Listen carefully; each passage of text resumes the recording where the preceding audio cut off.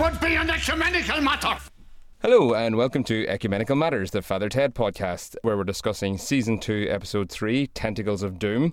And this is a really exciting show this week because, for start, it's our first road show. We are here in London. It's just myself and my two guests, Jordan Birch and Ollie Alsop. They'll say hello in a second. But also, this is the episode where our podcast name has come from, Ecumenical Matters. So this is a particularly meta little episode of podcast time. As I said, we've got here Jordan Birch and Ollie Alsop. Do you want to just go around the room and introduce yourselves and what you're up to? Yeah, hi, I'm Jordan Birch. I'm a comedian and comedy writer. I'm doing a show in Edinburgh soon about bondage. So that'll be something. Love this episode. Thanks very much for having me. Oh, brilliant. Yeah. And looking forward to taking it, which I love, analysing it until I don't love it anymore. Until you find all the tiny little mistakes and just ruins it for yourself. Brilliant. Come to think of it, that's what I do with everything I love. I was going to bring up the bondage, by the way. I didn't know that was the subject of your comedy. So yeah. I mean, I'm finding I can't fill an hour just with jokes about bondage. So there's other stuff in it. It's got characters and stories and things. But yeah, there's a lot of bondage and sexy costumes and things like that. Well, bondage has come up in the podcast before. Vince suggested maybe Mrs. Doyle is into her BDSM. Interesting. She is servile, but she's also very domineering. So which side is she on? So maybe you and Vince could have a conversation about that at some point. I think she would qualify as a lifestyle submissive, probably. Right. Okay. She's a whole other level of it. She doesn't even need the sexual aspect. Well, that's what I say. I don't think she's sexual at all. Yeah, it's all mental with her. Yeah, definitely. So it's a good theory. It's a good theory. Just beside you there, we have Ollie Alsop. So say hello, Ollie. Hi, I'm Ollie, and I'm a comedy writer, or I pretend to be, or I'm trying to be. Probably most relevantly, I've been writing some things, getting some people such as your current host, Mr. James Bacanesby, to perform them. If you're listening to this thing on SoundCloud, then it would be very much appreciated if, after the end of this episode, go to like other things that are following or being followed by the Ecumenical Matters. Then if you look for a thing called This Is Definitely What Happened, which are I sort of settled on calling them monologues, but I don't know if that's the closest I can get to what they are. But yeah, they're sort of fictional monologues. Would that be fair? So basically, I played Alex Higgins in the recent one. Literally just finished recording about half an hour ago. So all of them are like from the first person point of view of either a dead historical person or celebrity or a mythical or fictional person, like Poseidon, the god of the sea, or something like that. But don't look for that one because we haven't put it on there yet.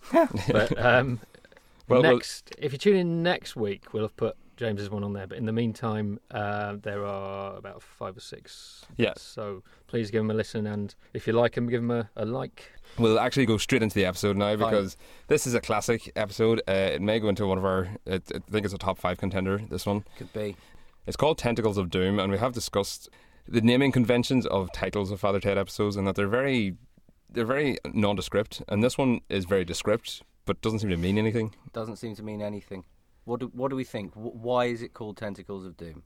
I assumed it was some kind of like reference to some kind of medieval religious thing from like a painting by Bosch or somebody like that. Or it's like some religious. It's got to be. I mean, it's a religious. These guys are priests, Ted and Doom. Yeah. And there's got to be some sort of old. Well, that's what I hell thought. On fire and brimstone and some demonic figure or something. Pain and blood and guts and. Well, the only thing I could even think of is the H.P. Lovecraft character. What do you call him? The big thing with the tentacles. Octopus. No. Octopus. Squid. Kraken's good. It could be a kraken. I think it's a different episode. Cthulhu. Where Cthulhu. I think it's a different episode. It's not this one where Bishop Brennan says, the Kraken awakes, and he's referring to Father Jack, isn't it? Yeah. I think it's a different one. It's not this one. Well, this is pretty out there. What do you think of this? In the episode, when Dougal suggests they watch Aliens, maybe that was originally Tentacles of Doom, and they changed it in the script, but liked the title Tentacles of Doom. It might be one. We should ask Robin if he's done an angry review of a film called Tentacles of Doom. Well, I googled it, and all that came up was references to this episode. Yeah, it doesn't seem to be a stock title or anything like that. It does sound like something that would be a stock title. B-movie. Yeah. Roger Corman or sci-fi, Edward or serial sci-fi or something. The best I can think is that the bishops are the tentacles, and if they screw this up, it could go very badly for them. And they're the tentacles. Well, that's as good a theory as anything. I'm sure if I had to listen to the DVD commentary, They probably. There's a DVD commentary. Oh, I have. Yeah, I don't have the DVDs. I've just been watching them on all four. I had to listen. I've gone beyond the fucking Call of Duty for this, I tell you, because I heard the episode properly a few nights ago, which I was very happy to do because it is probably my favourite episode of Father Ted. I could narrow it down to this or one other, I reckon. Don't keep us in suspense. Okay, well, it's a later. The other one that I could definitely say it's one of these two, and the other one is a later one with a weird jumper cake man who comes to that's visit Mrs. Doyle. So he's based on a character. Yeah. He's based on an actual person, Daniel O'Donnell. I've heard of him. Yeah. He's like a really twee singer, and he's just beloved by grannies. Well, I mean, I think if you put a gun to my head, I'd say probably this one because this episode, Tentacles of Doom, because it's got my favourite like individual just moment ever in Father Ted. When the really elderly, really frail priest is explaining he's got a heart condition and... Are you all right, Your Grace? Yes, I had a minor heart attack last year. I have to take it easy. I got a bit of a fright there. Right. It's not a problem, no. But if you could just give us a bit of a warning when you're going to do anything sudden. Dougal, what are you doing? Sorry, Ted. I just remembered Aliens is on after the news. Before he can even get to the end of his sentence, like Dougal, like physically leaps into like the sort of frame of like your TV screen of like the scene you can see because you can't, and screaming at the top of his voice. Yeah, don't make any sudden noises, and then Dougal just shouts in his face because, of course, Aliens is on TV that night after the news. That's probably my favourite bit as well, actually. And I know everybody picks up on the line "Bishops love sci-fi," which is very funny. But I really like the line, "Come on, let's all have a big lads' night." That's funny to me. See, Dougal loves just hanging out with the lads. Yeah, I genuinely think he loves the whole idea of just this ensconced little bubble that they have of we can do whatever we want, and we've got a few duties on Sunday mornings to say mass and say a few funerals. Yeah, and the rest of the time he has the kind of contentness that would in principle come from being a good priest. Well, exactly. And it's unfortunate Ted really doesn't. No. See, Ted's got a sort of he's more self-aware than that, you see. He realises how terrible his situation is, whereas Dougal's just like, oh, this is class. Every so often we get a new set of priests, and sometimes they're jackasses and sometimes they're a great crack. Dougal and Ted, they seem to have a real love for sci-fi movies, because we have been getting a list together of different sci-fi movies they've been referencing. So Aliens, not Alien, I noticed. No, that's true. Aliens. It was the sequel by not Michael Bay. What do you call him? James Cameron. Yeah, that was his big breakout. And he went on to do Titanic, of course, and Avatar. Yep. But yeah, there's been a few, like Jaws 2 when they were doing the charades when Jack was dead. Not Jaws 1. It's a different shark. It's a different shark. Very different film, Ted. Very. The episode opens with Dougal reading Gary Lineker's book of ghost stories. Now, Gary Lineker clearly has a multi-talented persona, because not only is he the BBC's prime sports presenter on the golf and the football. I think he used to play a bit of football as well. Do you know anything about that? You're asking the wrong man. Yeah, I know nothing about football, but I've heard. I knew that, so he must be pretty famous. Yeah, so he must have done alright for himself. Yeah, all I know is he's a famous crisp salesman and adulterer. And adulterer, yes. And now to add to that CV, a paranormal author. Of the three. Yeah, that's a great CV to be able to pluck out at any time, like, you know. Yeah. It's really nice. I love the open to the show, because when we open, we see Dougal reading Gary Lineker's book of ghost stories, which is very funny. But then it's not so easy to see, but Ted is reading Secret Love, which is the story of Michael Cleary, the priest, the singing priest, who had a couple of kids with his housekeeper. And so that's the book that Ted is reading. I think that's very funny too. I enjoyed watching the episode the other day. I hadn't seen it for a long time, but then last night I tried it with a DVD commentary as well, which is like brings up why it's quite nice to have a conversation, because there's a commentary with only Graham Linehan on his own, and he's just like it's kind of him being like really tough on himself. Saying we should have done this differently and this. Oh god! But he mentioned something about this book at the beginning. Oh, okay. Well, I did listen to DVD commentary of Big Train back in the day, his sketch show that he did, and basically all it was anytime there's a female actor came on screen, you'd be like, oh, that's Julia, we didn't use her half enough. Like, god damn it, why didn't I use her? We had all these great talented actresses, we just went to it, man. Like, that's all it was for most of it, and just what he did wrong. It's like, Jesus Christ, Graham, take your praise.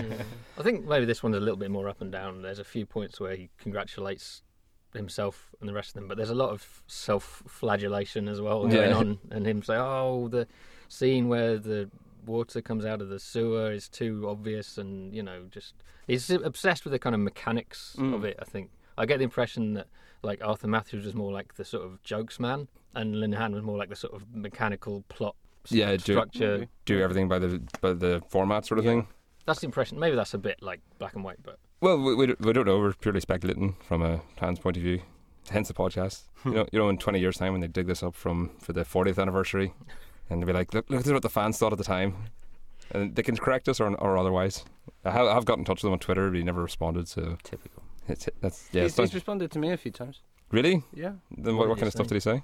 Answering the questions I asked. Oh, okay, right. Wasn't about Father Ted. were they bondage related? No, they're mostly about the business of comedy writing, and a couple of things that I'd remember he'd said in an interview, but I couldn't remember what it was. So I asked what it was.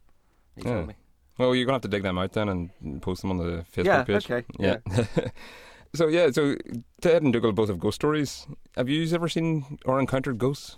As a matter of fact, yes, I have. When I was very, very young, so young that you don't even you don't have a mind that perceives the difference between what should be and what shouldn't be. If you see a ghost at that age, it's not scary because you don't think that you shouldn't see a ghost. Oh, I see what you mean. Right? Yes. So yeah. I didn't see a ghost. I saw a woman wearing an old-fashioned dress.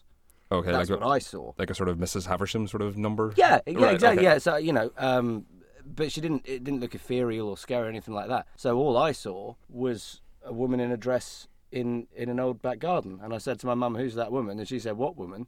And there you go. Ah.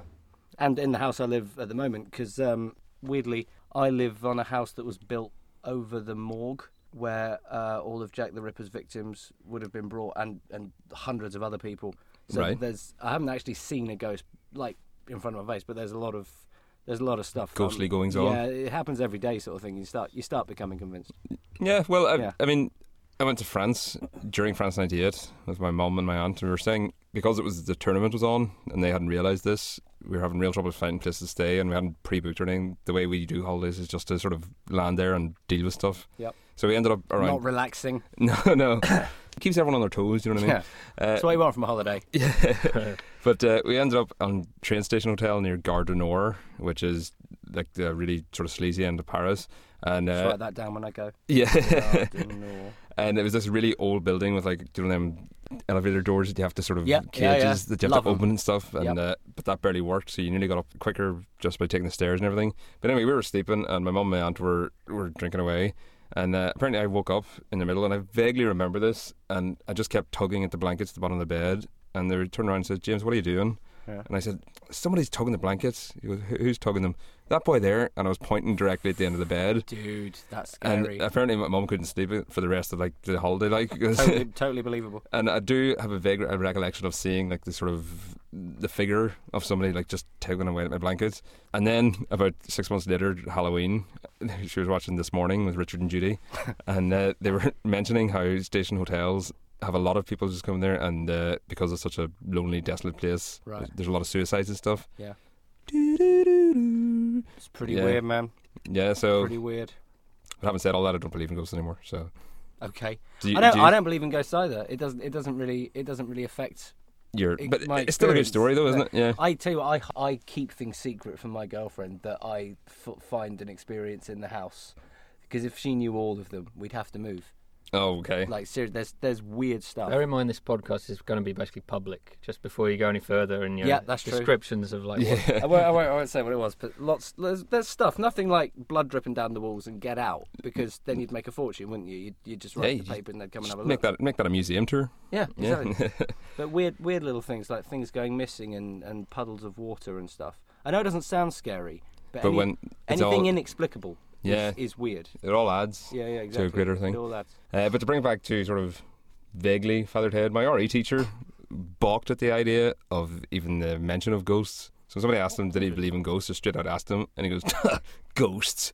All the while he's preaching to us about a higher power and all this. And it's Right. like, well, how can you believe that in blind faith and can not you- believe in ghosts? so how can you believe in the thing explicitly called the Holy Ghost? I mean, is that Yes, like, exactly. Yeah. is that a different thing? Is It's a that? different type of ghost. But if it's the only one that you're allowed to believe in, then it's not so much the Holy Ghost. It's just the ghost. The ghost. It's like no more holy or less holy than any other ghost. Because There aren't any others. well, exactly, yeah. So I don't know. Something's wrong somewhere. I just remember that really sticking in my craw when his reaction to that question. But anyway, to get back to Ted, then. So they go to the bathroom, and the bathroom's looking sultrily pink today. But Love the bathroom. Any shot of the 70s bathroom is funny. it is you know, it's bathroom. wonderful. It's almost like neon glow. Yeah, the pink I wallpaper. would decorate my own bathroom like that, just as a nod to people who used my toilet who liked Father Ted. Yeah. Yeah. I'll go around to your house someday and I'll expect to have a good long piss. Yeah. Okay. But they can't get the toilet to flush, and Ted tries to look down to see what's going on. And when Dougal tries it, the toilet does flush. Now, this Ted had some eyes on him. He was ready to take him outside and level him. Yeah, that's good. It's good acting. Yeah, he genuinely does look furious. Yeah. Which, for a comedian, it's good. It's good. He plays the part perfectly. It's brilliant. And then they find out what the problem is that Jack has been stashing bottles of Jack in the toilet. It's probably messing around with the pressure of the flush. But whenever Jack's using it, you need to get that stuff away as hard and as fast as possible. Yeah. And you need to get it as far away as you can. Unfortunately for Ted, Sierra Leone, which is where he hopes it goes, just seems to be at the end of their garden. So they're going to have a bit of a plumbing problem, and it will come back to haunt them. Now, on the previous episode, Vince had mentioned that the setup was very obvious. You knew it was going to come back to somebody. This one wasn't quite so obvious as who that somebody was. I didn't think so. I didn't think it was obvious. Not this one, but remember last week when Tom... Chris. Yeah, Sewage tanker. Yeah, that was it. Right. Because as you mentioned in one of your notes here, sewage is funny. Fire is funny, sewage is funny. Yes, Graham Linehan likes both of those. Yeah. And rightly so. Well, I forgot that there were two big sewage jokes 2 episodes in a row. It wasn't quite 2 episodes in a row. I think it was the first, so it was the one before the last one. It's just the last podcast because I haven't released it. Still a lot of fast-flowing sewage, Yeah. You know, you saw that the geezer of sewage was going to come out, and you knew somebody was going to get victimized by it. But you didn't it was a genuine surprise when it was. That's what he's on about. Sorry. I didn't necessarily think that someone was necessarily going to get hit by it because it's visually funny. Because it's funny for somebody to flush a toilet and for them to think they've fixed it, but for it to have gone so wrong. Honestly, the first time I saw it, I did not assume that we're going to see that again necessarily. I don't think I did. I mean, this is, Linehan being extremely harsh on himself in the commentary. That's the bit when that bit comes up and he's like, oh, it's too obvious, it's too much a good way. You think, well, I mean, even if it was, I think we'd forgive it in this episode, which is a really kind of funny and the plot is a joke. Not just the dialogue, but the whole plot is a joke as well.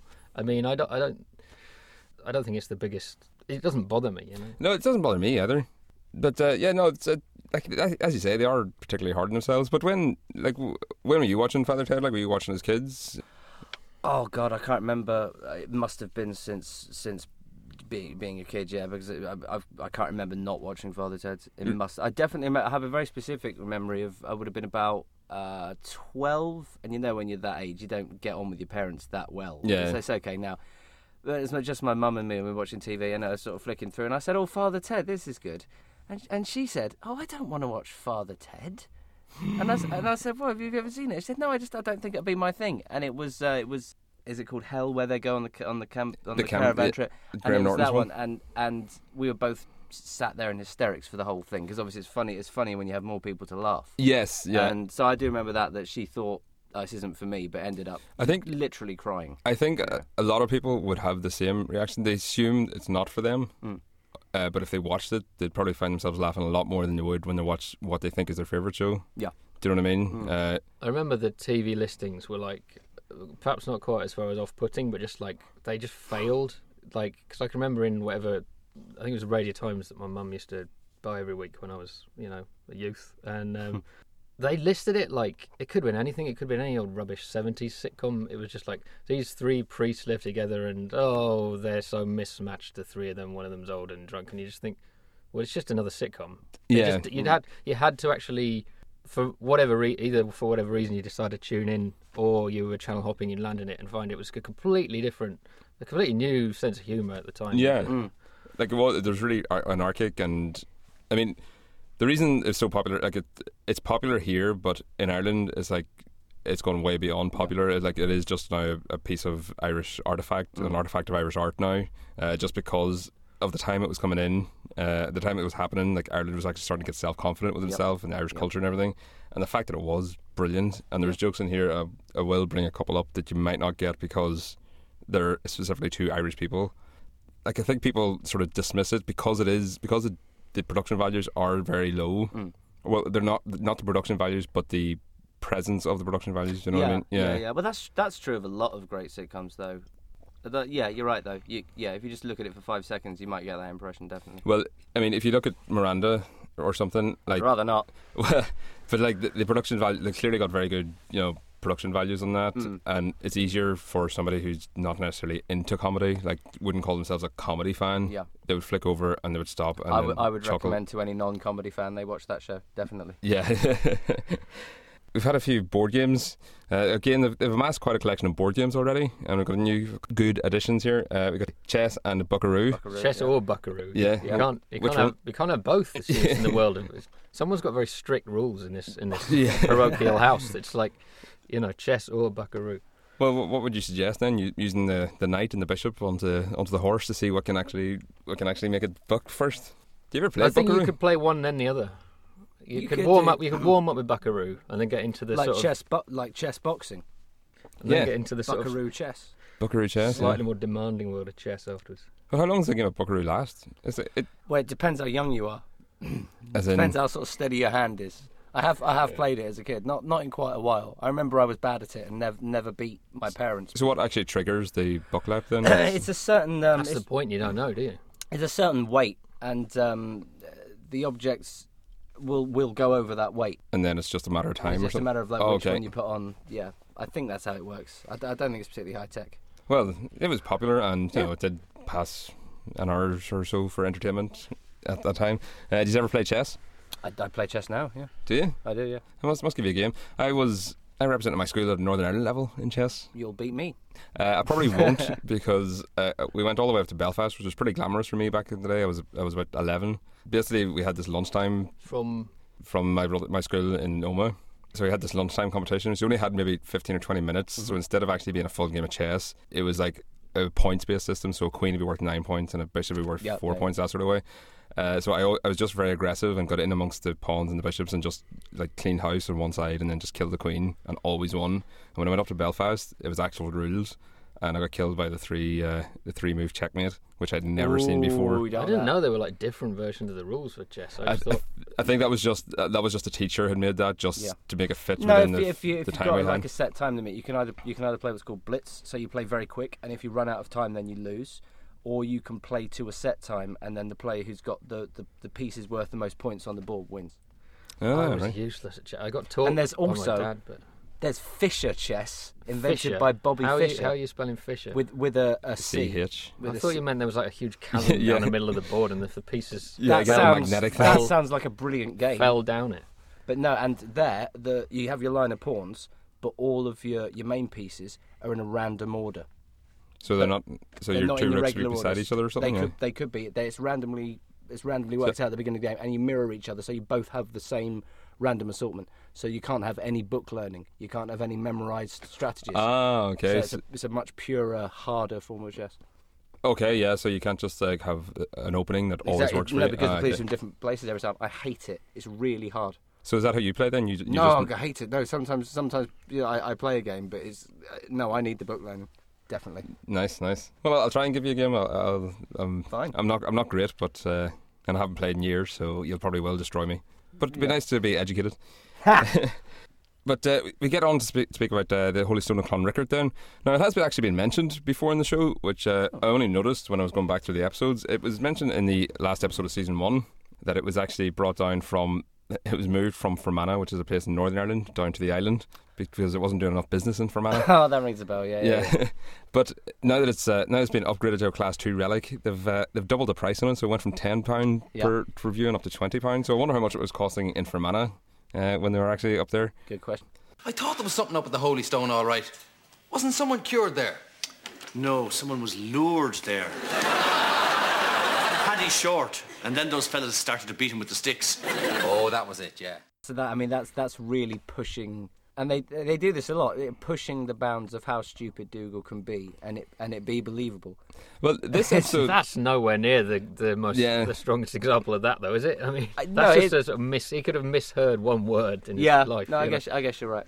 I was about to say this episode is actually a bit more, a bit tamer on him in his mental capacity, because a lot of it you could sort of justify as saying maybe he's just got a very odd form of dyslexia, where he just mixes stuff up in his head or something. Yeah, but that would take a lot of the comedy out of it, wouldn't it?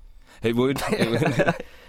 We have a couple of Class 1 relics. Now, to get a Class 1 relic is really, really hard. You have to either do time travel or reincarnation or cloning dinosaurs or something. Very so rare. basically, the only Class 1 relic I could think of was Stargate.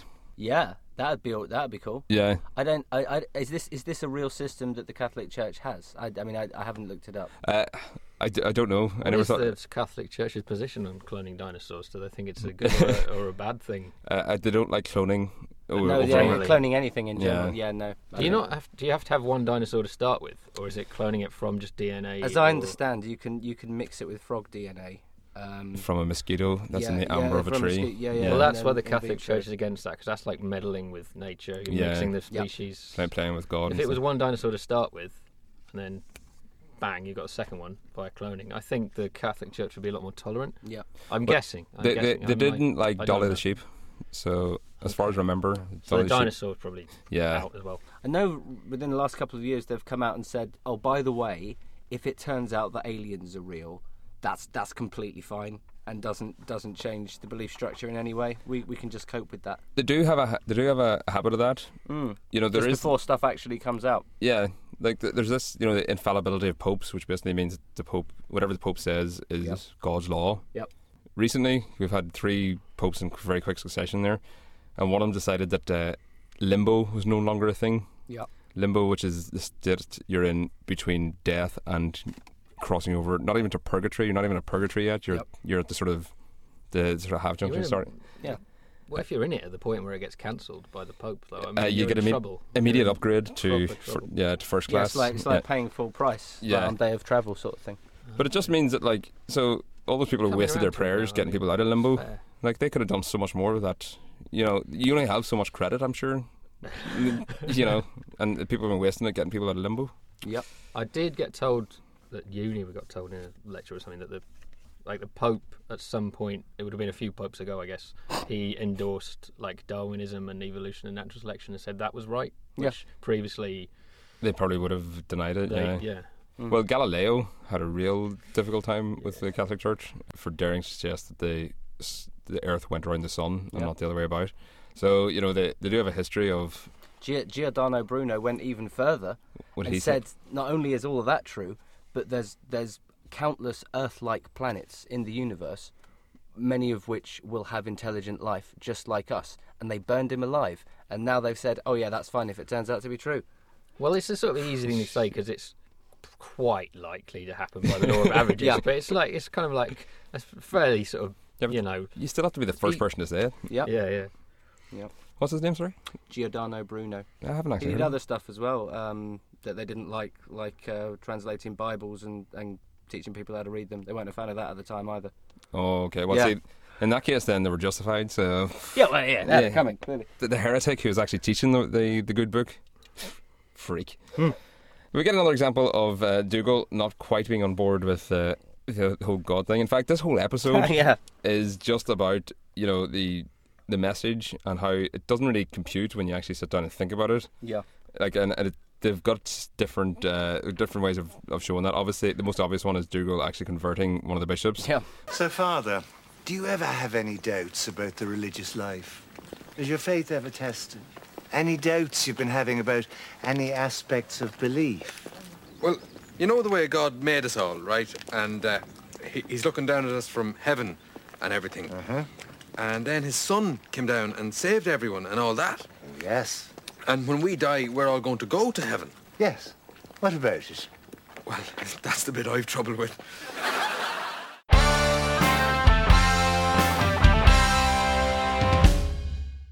You want to bring up the fire is funny because Jack Head goes on fire. So smoking is a very dangerous habit, True.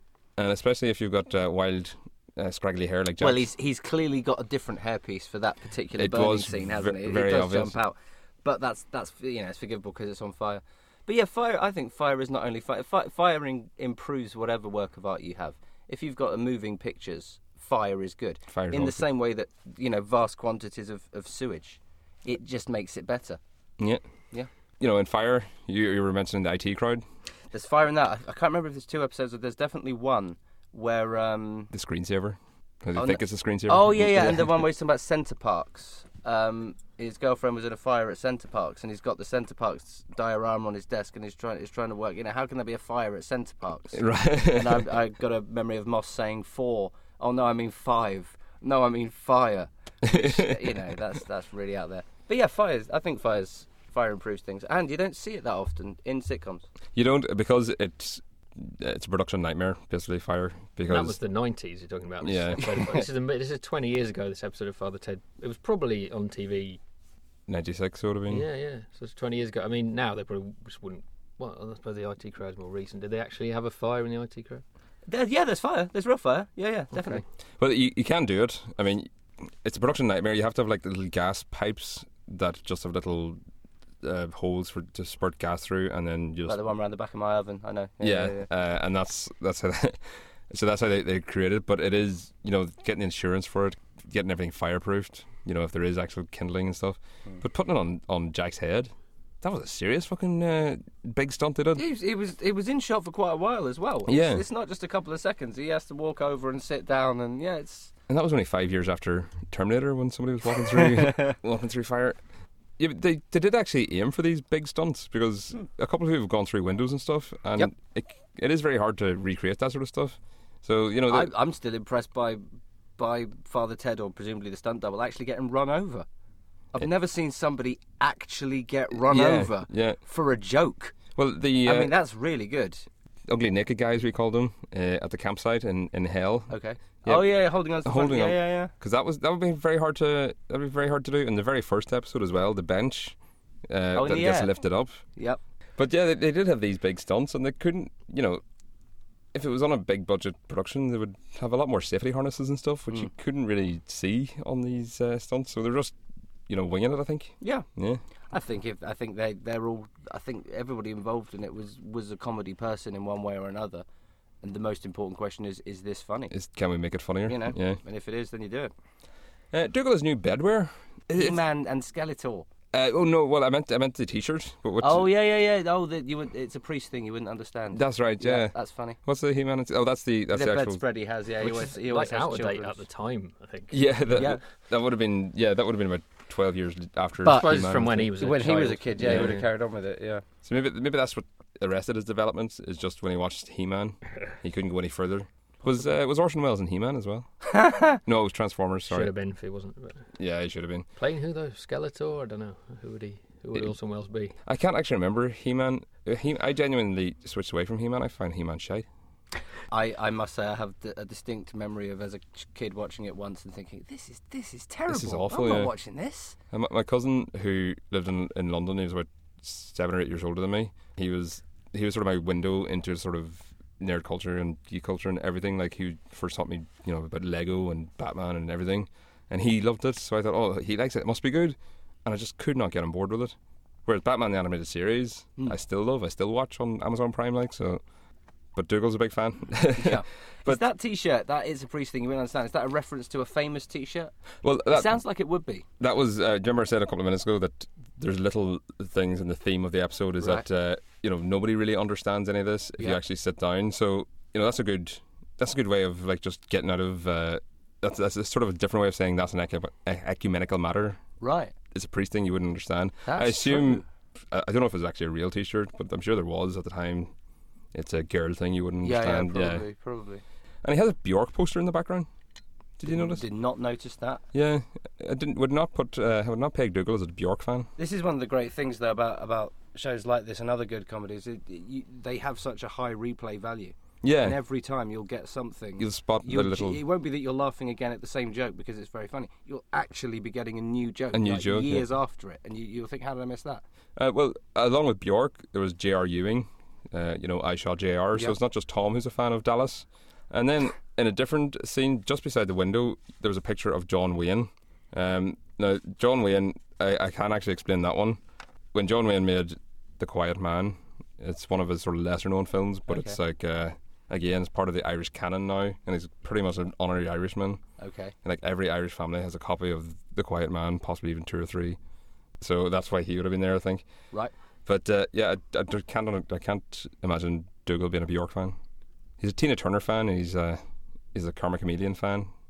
He doesn't really sit well with, whale noises and ethereal Icelandic vocalists. It's a good point. Yeah, it's a good point. They should cut that joke in future runs. Yeah. Just have a hole in the wall. Yeah. Yeah. Just have a blur, like just where the poster was. Exactly. I mean, I can imagine it coming in as a verbal joke with Dougal saying I was just enjoying a bit of the old Bjork, Ted. Yeah. But it's strange to have it as a visual joke. Yeah. I mean, well, Bjork was pretty much at her career peak, sort of commercially at that point, because I think that was the time that it's so quiet. Yeah, that was quite a big Oh, that sounds Christmas about right. time song, wasn't it? Yeah. Was it Christmas #1 or did Probably, well? yeah. Did well around like December. I'll have to get a sample on the podcast, but I probably won't be able to pay for it. Bjork seems cool. She'll be all right. Yeah, she'll be fine. She'll just wear another swan dress to the Oscars or something. It'll be cool. Dougal overreact around bishops, or Ted seems to think so. Because I'll stay around you all the time just in case, so you don't say anything to them that you're not supposed to say to them. Like what?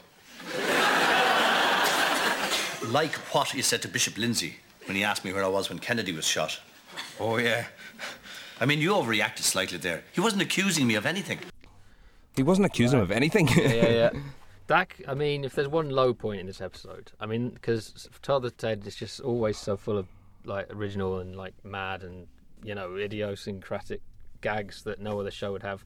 You kind of think that was going to turn up in some sitcom sometime. That line, you kind of think Father Ted could do a bit better than that, maybe. Yeah, that's probably the weakest joke of the show. It's not like a terrible joke. Yeah, it's it's just fine. like It's fine, but compared to how brilliant it normally is, it is quite medium. I actually like that one. Yeah, it's a fine joke. yeah. It's just I've heard you hear it at other places, don't you? Well, I genuinely hadn't heard it. Oh, okay. I actually didn't remember it either, because I didn't actually. I haven't seen this episode in years, and I must have not got the joke. Like, he wasn't accusing me of anything. Like, where were you? But yeah, I was happy enough with that one. It's a fine joke. Yeah, It's it'll do the job. I'm not saying it's really bad. I'm saying it's like Not as good some comedy writer or other was going to stumble across that gag one day. It's not one of these ones that only in Father Ted would you get that, which is kind of what's so great about Father Ted. Is that, See, that's the standard of filler that Father Ted yeah, has. it's This is kind the of a filler material. Yeah. And we have our second appearance by Larry Duff. Now, you have a few little trivia. We have a few trivia things about Larry Duff, but this one, he was involved in a knife throwing, and he had set his beep to be extra loud. I'll try and reach Larry on his mobile. He's got a new one with an extra loud bleep. Shh.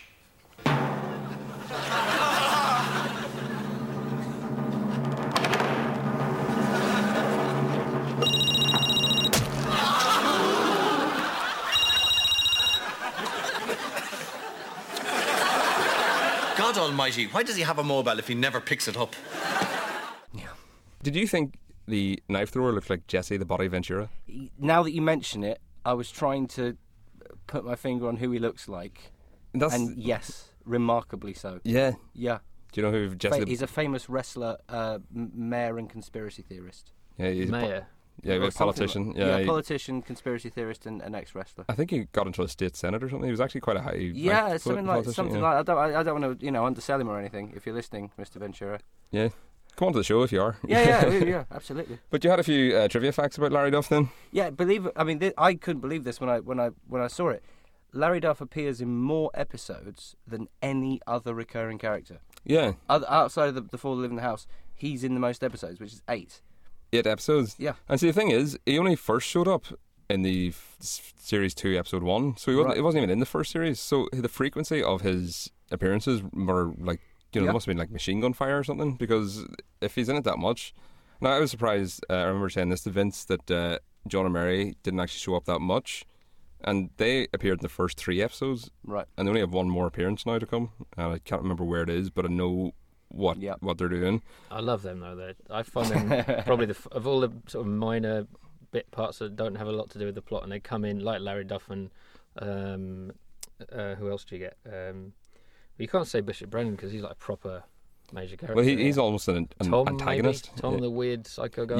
Yeah. There's a few who come in, but I love John and Mary, even though it is a very sick joke about this unhappy marriage. I think it speaks to something common in both English people and Irish people. This different characters we have, and the need to be respectable. Especially in front of a priest, it would appear. Yeah, exactly. Definitely. Our authority figures might be different, but the emotion is the same. But you've been talking before on the previous episodes about different styles or different types of humour, but they get proper fucking nasty, those two. Yeah, There's one where Mary says John has a face like a pair of tits. At least that's one pair between us. It's like proper nasty. Yeah, it's vicious, but a lot of people would have recognised that I recognise it from home. Yeah, the whole family is at each other's throats, but as soon as somebody's at the door, it's like, yeah, we're back in, we're a lovely, happy family, and nobody can say anything bad at us.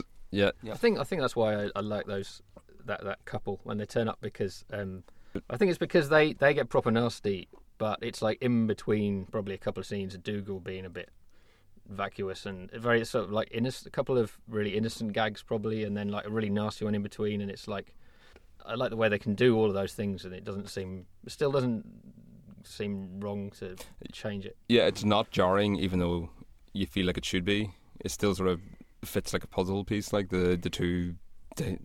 What is the word I'm looking for? Not dichotomies. Maybe dichotomies. Let's stick with dichotomies. Let's stick with dichotomies. Yeah. Let's pretend we're city bankers. Yeah. Oh, okay, then you get the Coke and Hookers then, and I'll get the Bentley and drive in. Works for me. I'm pretty sure that Father Larry Duff was before Kenny in South Park. Is that right? He would have been, because South Park wouldn't even have started this point. Yeah. So he was doing this stuff. Yeah, very true, actually. Going out of his way to die every week. Yeah.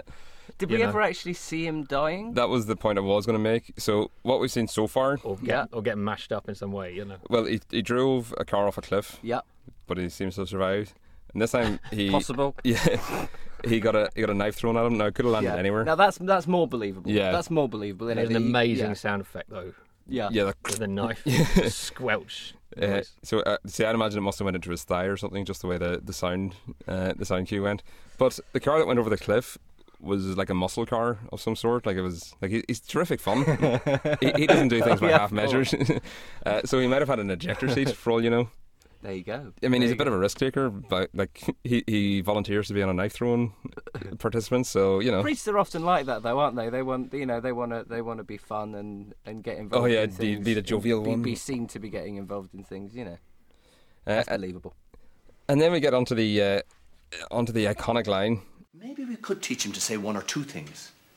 Nothing too specific. A few all-purpose sentences like, "That would be an ecumenical matter." The all-purpose sentence, something like, "That would be an ecumenical matter." So, how many times have you used that organically in a sentence? Well, I do remember, not for this show. I remember when I watched the show, probably for as a teenager, the second or third time, or whatever. I did look up what ecumenical meant, because it is not a word I was familiar with. But I'm glad it exists. It seems like a good thing. Yeah, well, I think it just means there's an ecumenical council in the Vatican, right? And I think it just therefore became just all-purpose word for religious affairs or something. What does the definition you came up with? What it actually means is bringing different branches of Christianity closer together and how to do that. Oh, so actually, it's perfectly basically apt. a good thing, and indeed, pretty much everything would be an ecumenical matter. Well, exactly. So he's found the perfect all-purpose sentence then. Yeah, it doesn't get audibly as big a laugh as I expect, which I think is true of a lot of physical jokes, because obviously the audience sees the thing before we're shown the shot of it. But when we see the flip chart... Right, now I want you to have a look at this. Have a go at the first one here. That. Drink! No. That. Drink! Now come on, Father, concentrate. That. Drink! That. Drink! That. Drink! That. Drink! That. Drink! That. Drink! That. Drink! That. Drink! Now come on now, Father, I know you can do it. There'll be a little drink in it for you if you do it. Drink? Yes, I promise. Now come on, try again. That. Drink! Come on now, Father, you almost had it. That's great! That's brilliant, Father. Let's keep it going here on the next one. That would.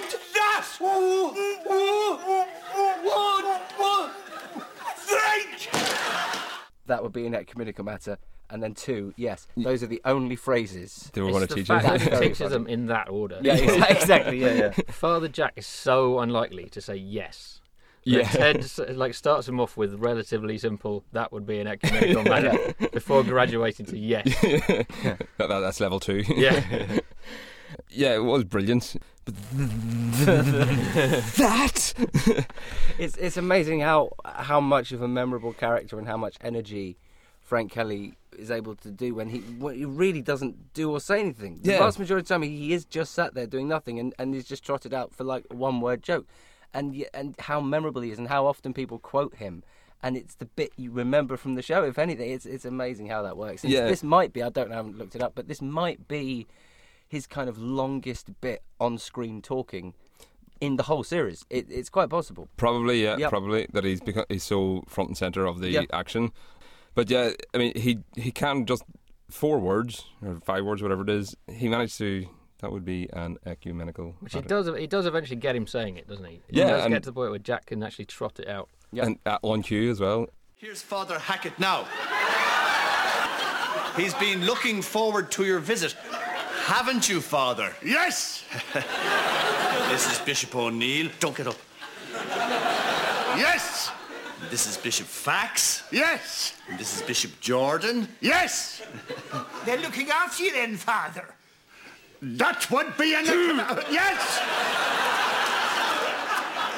I was just saying, Father, how I'm looking forward to discussing the social effects of some of the church's thinking as regarding issues of personal morality. That would be an ecumenical matter. Yeah, I mean that's brilliant elocution. All it takes is a bit of temptation with the drink. Yep. And you know you can get. So my Jack to French the- teacher did it. Yeah, what just plied you with alcohol while Yeah. teaching you French. Yeah, and other things. Ted's plan works. I think we shouldn't forget this fact. Yeah. That Ted's plan of teaching He these 2 actually- phrases for quite a lot of the episode, that works really well. It's only for Actually- other reasons that it all Yeah. goes wrong. It was Dougal's plan. It was It was He was the one who Ah, suggested. He says we could train him like a Yeah. dog, doesn't he? Yeah, yeah. So Yeah, they're working like a dream team, and Dougal and Ted, it works. Yeah, well, exactly. There was a point when Jack came in and introduced himself to the priest, or to the bishop, sorry, who then they referred to him as Father Hackett, so they actually give him his proper title. And he plays the part well, and genuinely, at that moment, they're swimming, they're home free. Yeah. It's only the input of the bishops themselves that starts putting things Yep. out of whack, out of kilter. Oh yeah, you have a few other notes here that you wanted to bring up here. The props man, Tim Youngman. Oh yeah, I think this is a really good episode for props, and there's loads of good episode for props in this, but there's so much stuff in it that someone had to make. We've got all the books, you've got the bathroom, you've got the Holy Stone itself, you've got the sign with the £20 thing taped over the top. You've got a Ferrero Rocher pyramid. That's the other bit that I just kind of think that and the Kennedy gag. I think those 2 bits. It's dated. You can do better than that, fellas. It was. I think it was funny at the time. It would have been funny at the But time. it's been so long since we've seen Ferrero Rocher adverts. But I mean, like anyone could just quote any sitcom could just quote. But that's one type of joke, and it's only used one. Like often you hear people like using song lyrics in conversation. Yeah. And that's supposed to be funny. It's funny once. Yeah, And so he only does it once. So it's kind of but I just want to say the prop guy, Tim Youngman, went on to do a lot of other stuff like Gavin and Stacey, Phoenix Nights, Vicar of Dibley. He's had quite a successful career in comedy props. yeah. So any young comedy people at home, get into props. Well, you mentioned the props. Actually, I attributed that in a previous episode to Declan Lowney's directorial choices. So maybe I misappropriated the. I don't know. I mean, But he probably said, "I want a book." Well, obviously, I want Gary Lineker's big book of ghost stories. yep. But he said, "Right, this is the way I want it." Now the props man has to then manufacture that, and he would say, "I want a bathroom that is desperately pink." Yep. And then somebody has to design that. So it did take the overall vision. And you mentioned Declan Lowney. He directed a film called Celtic Woman: A New Journey. It's a concert. Actually, it's a film concert. It's incredible. It's one of the best concerts I've ever seen on film. I mean, it's really like they've changed their lineup over the years, Celtic Women, but like back when that concert was, they were fantastic. And I think it's interesting that he's done Father Ted, which did very well. He did that, which did very well. Was this before or after Ted? Oh, it would have been a few years after, but not by much. And it's interesting because they're two, clearly celebratory pieces about Irish culture, Right. but not similar in any way at all. So what is it? Is it like Enya sort of stuff, or like No, it's much Celtic better West- than that. It's traditional kind of Irish music, but performed very well, basically. Oh, fantastic! Yeah, So he has got quite a big range then. Yeah, he's done loads of stuff. Yeah. Well, we'll get back to the episode at hand because we're only about a quarter of the way through and we're running out of time very, very quickly. I did want to bring up Mrs. Doyle. Now, as I said, this is probably her biggest episode as far as screen time is concerned, because she has actually a plot in this one, in that her glasses or her contacts have been stolen by a dog. I love that line. The dog ran off with them. Yeah, how did the dog actually conspire to get these things? But then she has a pair of glasses. So That's what Father Ted is about. Yeah. Gags that would not be in any other show ever, That's what I mean, Right, yes, yeah. That sort of elevates it above the sort of standard. But the Ferrero Rocher, I mean, that I still quote that. Oh, with these Ferrero Rocher, you're spoiling us. Well, if it had been like who is it giving you Ferrero Rocher? the ambassador, clearly. Oh, yeah, okay. When I go around the ambassador's restaurant, do you remember that ad, by the way? The ambassador's receptions are noted in society for their host's exquisite taste that captivates his guests. 好吃极了。 Ferrero Rocher, a taste sensation, rich, luxurious, unique. Eccellente. Monsieur, with Ferrero Rocher, you're really spoiling us. Ferrero Rocher, a sign of good taste. There was like the camera panned in. Vaguely do, yeah. Well, the camera panned in from outside a window into the window, and then just sort of like as if somebody was sneaking into the party. Right. And that's when it was kind of creepy, like. Incredibly awful advert, but everybody remembers it. See, that's like I think good they've advertising. been usurped now by those Lindt chocolate balls. The ones they're really good. Well, they're easier stacked as well, I think, are they? I think they come individually wrapped, but with twisty ends, instead of in like a cup. So I don't know, but I think generally those are what you see now. But she was very excited this was going to be her career high point. Yeah. And at no point does she say the phrase, "I'll go on." So that's true. Again, it was 25 times in one episode. Which episode was that? That was the one with Henry Sellers, when she wanted to take the sherry. Right. Apart from that, she's only said it about 4 times. Do you know what I mean? So I do. This is going to be a running gag in our running theme in the podcast. What is or is not a catchphrase? Well, is that it's attributed to her more than maybe it should have been, because that one episode, just that clip is used relentlessly in clip shows now. Yeah, I'd never really thought about that. And I think they're much more creative than just saying "I'll go on." Yeah, they're not just piping out the catchphrase. They're saying the same sentiment, just with different words, much more creatively. Like, yeah. So yeah. Well, this one is kind of the opposite, because the idea is she's lost her contacts, so she comes in with a tray but leaves before anybody can actually get any snacks. So it's like instead of "I'll go on," it's like, no, you can't have any. Show them to the guests. Take them away again. There was an example of that last week as well, when Father Ted actually gave in and had a cinnamon cake. That's my favourite Mrs. Doyle line of all time. Yeah. Are you sure? There's cocaine in it. I mean, again, that's like a dog ran off with them. How do you come up with getting it so confused? Yeah, it's very funny. But it was a wonderful piece of physical comedy when she's going around in her state of blindness. The 3 bishops. Now she's very close to them. Walk straight out. Yeah, and she managed to actually address each bishop one by one, but still not have them get a sweet off the thing. Yeah. I love stuff like that. Any excuse for a character who can see to now not be able to see, or somebody who's completely sensible and they're drunk, but not in a way that people are actually drunk, like in a TV way people are drunk, or they've taken some medicine for something and now suddenly they're completely crazy. They're spaced out. Yeah, I love stuff like that. It's good fun. Yeah. She wants to be the perfect host. This is the tragedy, but she fails to offer any, branded chocolate snacks to anyone in real life. And she goes off into, well, I was about to say hysterics. It's more like catatonic state when the thought of the housekeeper serving the tea, and that's the end of her for the episode. Then, which I felt a bit let down by, because there was a lot more potential in that story, and she's just dragged off in as I said, a catatonic state, and we don't see her again for the rest of the episode until she declares that one of the bishops is dead. Right. So she doesn't actually. It felt a bit unresolved, that. Or something. It gets worse for Mrs. Doyle, and not only does she fail to serve them tea properly, but then one of the guests dies. I mean, she'll never, she can't go around the sort of housekeepers union anymore. Exactly. Yeah. She can't bring that story up. Like, they'll all be asking, so how did the 3 bishops go? Well, I misidentified the body when I was trying to as a piece of garbage. Dougal's incense.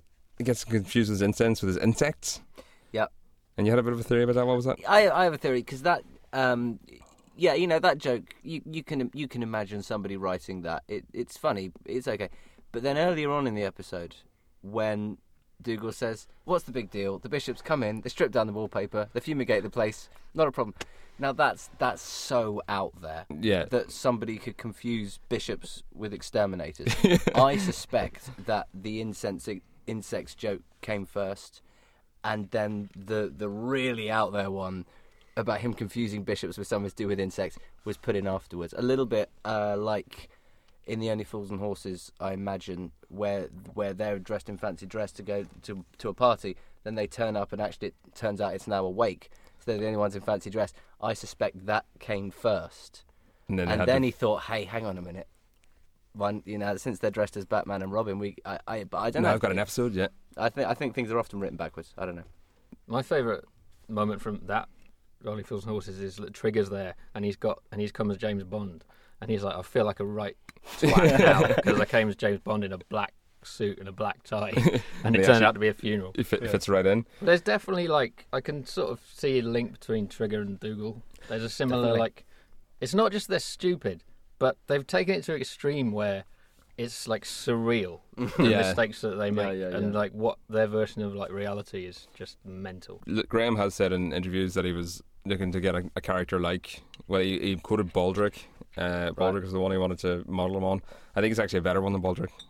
Yeah, although Baldric is hard to pin down because obviously there's a different character in each series of Blackadder, but I think it hits it better, and I think it's better acted.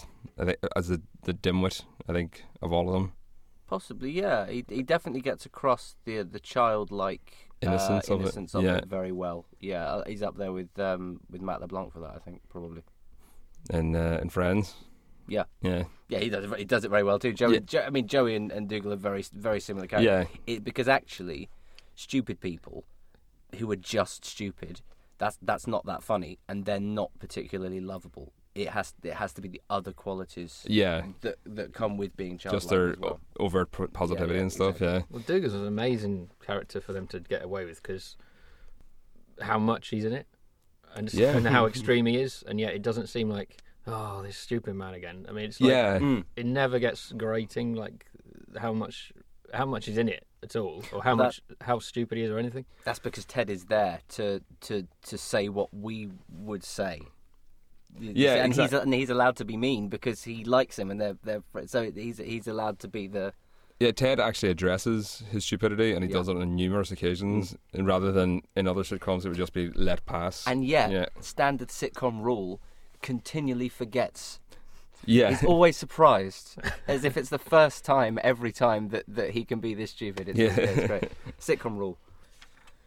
Yeah, at the blessing of the Holy Stone, there's a nice little tiny joke that I just want to bring up. They have their blessing, and all the priests say "Amen, Amen," and then Dougal, Amen. That's brilliant. That is brilliant. So again, he's spent his 7 years at the seminary, and clearly nothing's gone in, because all the heaven and hell and everlasting life. That's the bit I have difficulty with.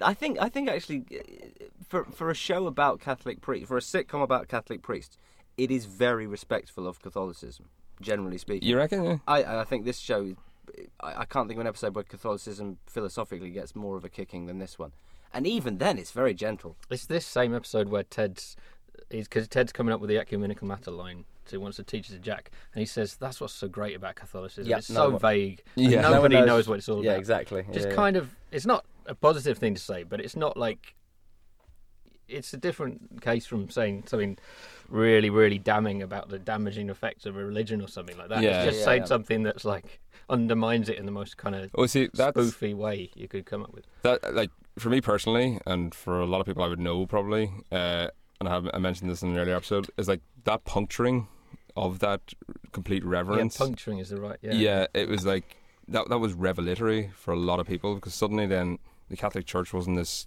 demagoguery of whatever they say goes. Like in Ireland, like 1995, they'd just passed a divorce referendum. It had to go to a referendum to legalise divorce because the power of the Catholic Church was such a figure. It was in the Constitution of Ireland when the state was formed, and they came in, and as I said, they didn't savage them. If they had just savaged them, it would have just turned people off. Right. But the fact that they're able to pinprick just at the fabric of it, it meant that the general message of, geez, this is all stupid, just relax a bit. Yeah. I think it got across much better. That again, actually, if we're going to raise negative criticisms, that'd probably be my biggest problem with the show. Bishops are going to be very, very aware of all of these kind of arguments. Yeah. And in absolutely no way is any bishop not going to have heard that some people don't believe in God and some people don't believe in miracles and find the whole thing crazy. This is not going to be the first time he's hearing it. But I guess maybe he's never heard it from a priest, and so it just about flies as being believable. They sort of slipped in a line about where he goes, well, Father Maguire, I've been struggling with my conscience or whatever, and then you've tipped me over the... Yeah. Well, they sort of like shove it in clearly. It's well packaged, yeah. Well, we haven't actually spoken about the bishops. That was Bishop O'Neill, who joined the hippie movement very, very quickly. But he had his do-rag packed. He had his... he's got his hippie friends. Where did they come from? Exactly. He had all the do-rag and the hippie clothes already packed. So I think he was just ready for somebody to give him that little push, and it just happened to be Dougal who he asked. Like, if he had asked Ted, do you ever have any doubts? Ted might have been, well, I've doubts about my conscience because I've got Ted would just suppress temptation. It all in some lower part of his brain. He's suppressed the fact of what happened with that money resting in his account. He just suppresses everything underneath and sort of on the surface. So if it just happened that tends to be a proper, worthy priest or whatever. Yeah. If it just happened that it was Dougal that he managed to walk down the road with, and that's who has no filter on his thoughts and just says whatever he comes out. And the other two bishops, now Bishop Jordan didn't really have much in the argument of the existentialism of the Catholic Church. He was just there as the character who has the tragic heart attack. But Bishop Fax, he was obviously very, very stringent in his beliefs. Yep. To the point where he drove Jack to hideous acts of it's an amazing bodily scene. invasion. It's like kind of, I don't know what B movie or something. The Jack, he sort of leaps to his feet screaming, grabs the holy stone. Yeah. Sort of, like, you can't really describe it verbally. It's amazing to look at. Well, yeah, it does look like the Attack of the 50-Foot Monster or something, because he just picks up this little stone, which, in your head, when you saw the little diagram of it on the calendar, you assumed it was like 12 foot tall. Thing. Yeah. It makes it look huge. Yeah, that's funny. But Bishop Fax, he's one of those people that just fucking invade your personal space so much with his prodding finger, and just I used to know somebody who insisted, and every time they were chatting to you, just squeeze the top of your shoulder muscle, and like it's you're a so cat. yeah. Ooh. And it was like I think it was some sort of male dominance thing. He wanted to squeezing. Yeah, well, just get you there and go, we're good buddies, aren't we? Or you're gonna have a good time tonight, and just keep doing that. And it was like I was ready just to lower my shoulder and just swing at him. I have to say, it sounds quite homoerotic. Well, yeah, possibly, but it was. I just find it so annoying, and so if you have somebody just constantly trapping at your shoulder, whether to hammer home their point, almost to a literal degree, you are going to have a situation where Jack, who's got violent tendencies, as we know, and he's very creative with his violent tendencies, and he desecrates That'll do. That object is the nearest object. That'll do. And that's a weapon. Yeah, he sticks it where the sun don't shine. Like that was a big fucking conclusion to that storyline. Like, I can't imagine any other sitcom going to that extent. Like No, Basil I mean, Fawlty wouldn't have done that, for example. So it's strange because of the world it creates. It doesn't seem as harsh as it is. Yeah, it's A bishop getting a rock stuffed up his arse. Yeah. That's pretty nasty. Yeah, it's But because sexual of- assault of because of the the way it's worst packaged. order. Yeah, and because of how silly it is, and just this little bubble they live in. It doesn't seem so bad. Even the other bishop dying. It because it comes so late and you only see it for such a short period of time, and it was so silly anyway. It doesn't hit you like a real death. Yeah, You know, and I think that's part of the charm of the show, really. Well, exactly. The cartoonishness sort of takes away that. So they have sort of cartoon violence as humour as well, which is hard to pull off in live action. Very hard to pull off. I mean, Bottom did it. I don't know how successful. I didn't particularly like Bottom. Wasn't as good as it wasn't on the same kind of Americanized, polished Yeah. level as Father Ted's. No, I don't think so. I mean, it's amazing. I mean, obviously, I'm a comedy writer. I know, like 100 comedy writers, and how often people say, "Oh, I want it to be," or "I'm trying to make it a bit like Father Ted's."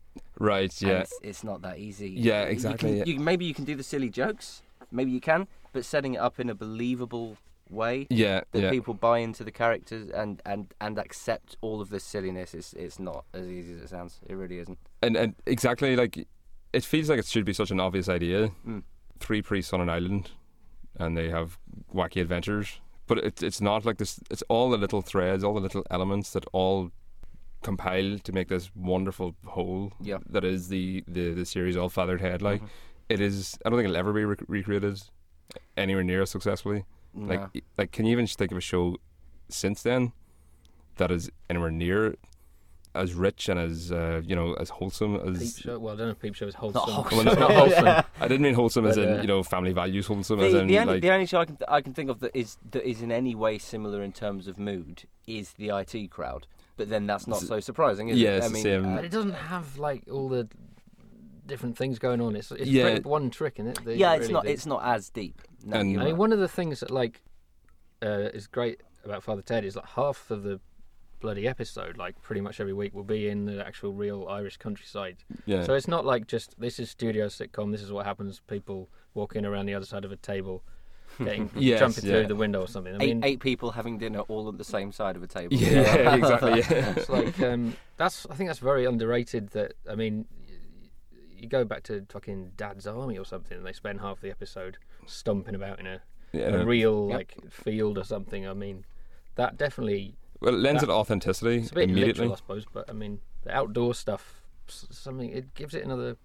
Yeah, it Another element. elevates it with as you say, instead of just trapping it in one room like Only Fools and Horses was for the most part just in that living room, wasn't it? And every so often they would go to an Indian restaurant or something. But whereas Ted would genuinely go to a book signing or a fun fair, or it never felt out of place. Like I don't think anyway. No, that's right. No. I don't think the writers were limiting themselves. I don't think they were trying to necessarily. Oh, let's go out and have him go to places. It was just naturally what was happening, and they didn't have that thought of, oh, this is going to cost more money to shoot. Yeah, exactly. It's not their problem. I think It's part of the character of it, definitely. Yeah, the aesthetic and everything as well. Yeah. So we'll wrap it up there then with poor old Bishop Fax having the Holy Stone and Crown record removed. I do want to bring up the fact that Larry Duff was mentioned because he was a friend of Bishop Fax. What adventures do you reckon those two were getting up to? Which one was he the? He was the one that had the stone up his arse. Yeah, the angry one, the poker. The poker, yeah. That's interesting. Why would they? What would they talk about? Yeah, exactly. They don't seem well. But then Larry Duff is tremendous fun, as we've established. Bishop Fax is quite high energy, also. Yeah, but in a different way. So maybe they kind of get each other. They just sort of they have a like an rapport. intensity of their faith. I feel slightly bad that I've been allowed to come here and pretend to know what the sort of jokes that relate to Catholicism are about, because I don't know much about it. And I certainly don't wish to suggest that it's any worse or any better than any other religion. Well, it's definitely better than some of them. I think we all know which ones. I don't know if I agree, having been brought up as one. No, necessarily. fair enough. So, I mean, it's pretty sort of honest about the stuff it says. It says you can do this, you can't do this. we're going to be tough on it. I mean, there's a sort of honesty to it.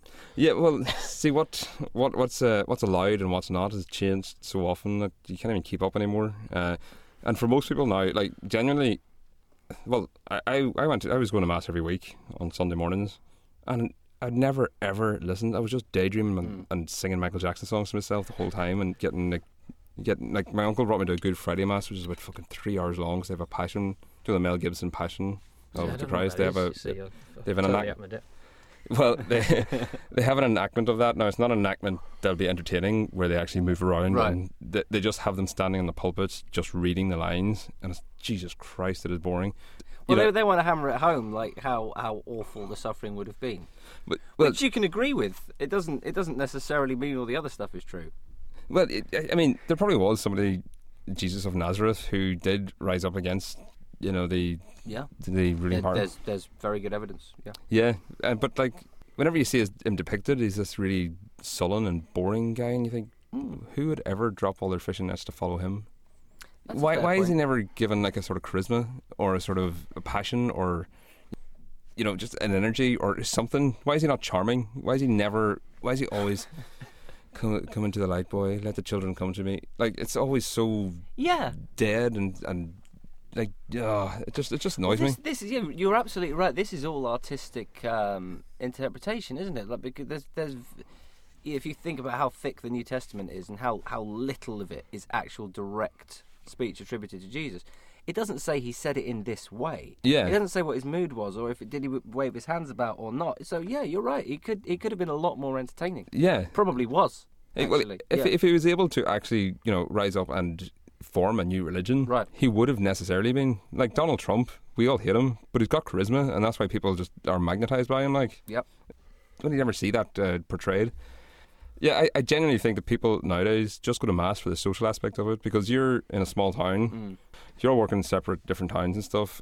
After you've left school, you generally don't see people unless you're all going to mass at the same time on a Sunday morning, and people they stand outside for a good 45 minutes, an hour, just chatting to people, and it's the only time they might see people all week. And it does maintain that sense of community and stuff. That makes sense. Yeah, that makes sense.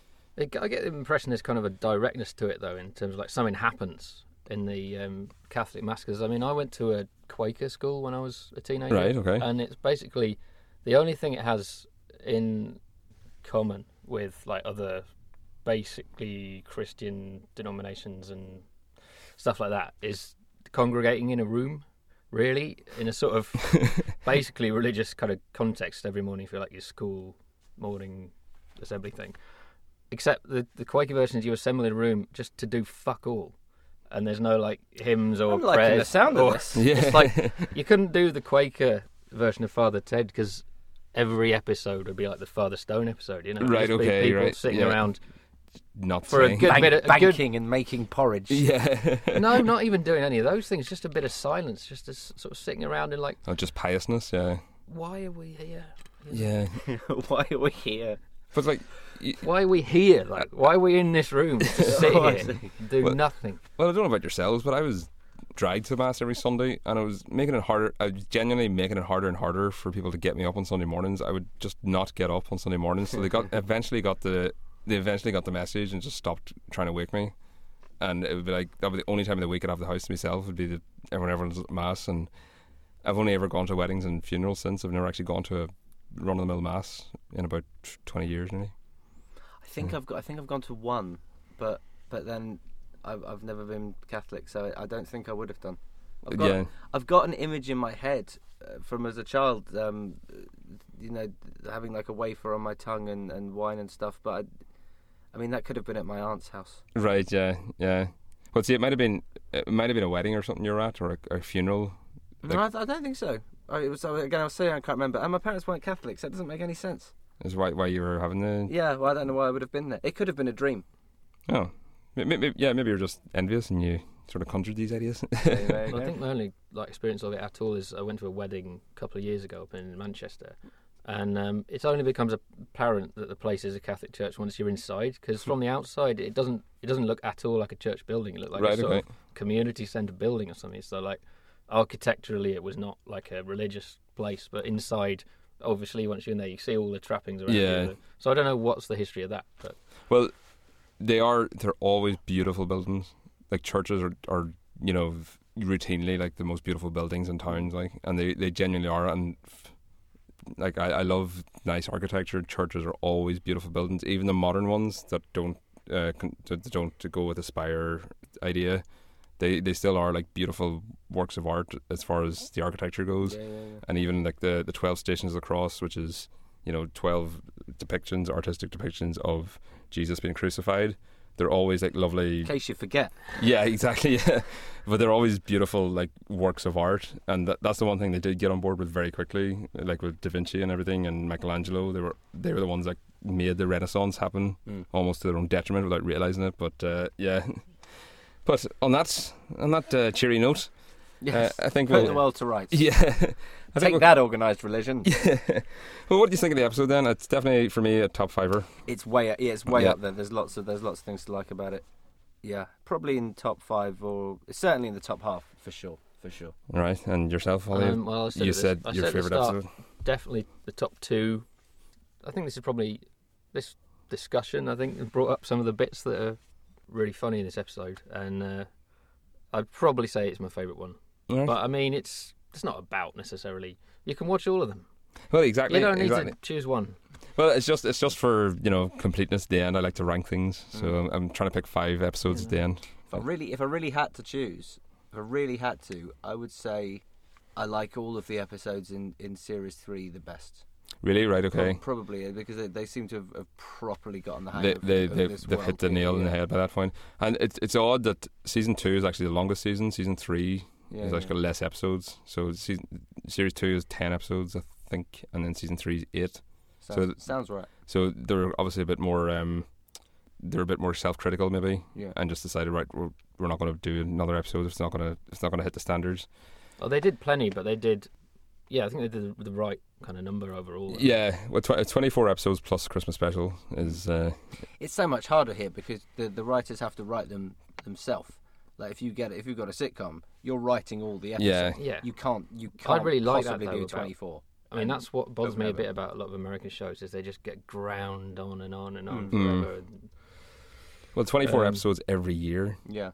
Like that's a monumental workload to bring on yourself. Like. I mean, there's plenty of American shows that I really like. I mean, I've really enjoyed loads of episodes of The Simpsons or like Futurama or, I'm trying to think of one that's not a cartoon. Seinfeld? Yeah, there's some really good Seinfeld ones, but they don't know when to stop. I mean, they do when the moment it becomes unprofitable. Troy McClure said. Yeah. But like in the American things, because it is so many episodes, and they sort of delegate to a group of writers. They do have sort of formula episodes then where you know, maybe the 5th episode of each season will be the episode where they do something wacky with the format. Yeah. And you know, there's ones that just hit all the Friends and Frasier all had an episode where somebody was stuck on a roof.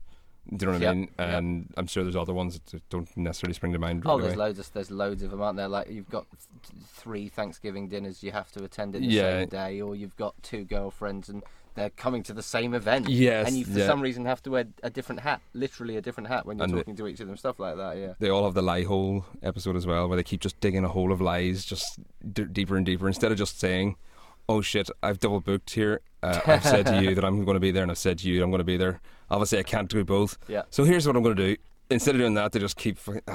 That used to always annoy me. It's like, well, why don't you just say the fucking issue? My least favourite sort of TV thing, sacrifice for story that you have, like in real life, right? If somebody comes in and it looks bad, you say, "Okay, I know this looks bad. Yeah. Just give me a minute and I can explain." In real life, the person says, "Okay," and they listen. But on TV, the person says, "No, I know exactly what's happening. I'm leaving now. I don't need an explanation. This is exactly how it looks. I'm going to jump to this conclusion, and you're going to have to get your own way out of it." Yeah. Exactly. Right, well, so thanks very much for joining us then on our very first roadshow, on our title episode. Jordan Birch, who's just slurping the last wee drips of Stella out of his tin. I have some left. Yeah, oh yeah, he's got some left. And Ollie Alsop, who's just drinking the last few slurps of, what's that you're drinking? It was a bottle of pale ale from the cafe that turns out to serve booze, which is exciting. I reckon it's from Greenwich. It says Meantime on it. London Meantime. And I actually stayed teetotal for this. I'm very proud of myself. To the pub. To the pub I'm actually going to. Yeah, there's a Wetherspoons across the road and you're all invited. But yeah, thank you very much. I mean, the listener. Well, the listeners can come too. Hell of a round. Yeah. Well, we've got about 50 regular listeners at the minute that I'm aware of. If they all want to come down for our next roadshow, which may or may not be in Edinburgh at the festival, I'm still trying to work out the. You get like an audience for that. Yeah, do like a question. I would love to. I would absolutely love to. I'm trying to make a tipping point for this to make it profitable. But yeah, so I'd love to be able to put it in front of an audience, even if it's an audience of 50 people. That would be amazing. That's bigger than any audience I've ever had. Well, it's bigger than. Well, I say that I've had audiences of nearly 100, over 100. So I've had audiences of 1. But you're just is it stand up you're chatting? Yeah. See, I was in a play, so that doesn't really count. Okay. Yeah, so there was like 7 other people who were all bringing their friends. So right. It was like a 6 degrees sort of thing. Oh, But yeah, thank you very much for listening. We're on iTunes, so give us a rating and review, and get us on Facebook.com/Ecumenical Matters. And I've been James McInespy, and bless you.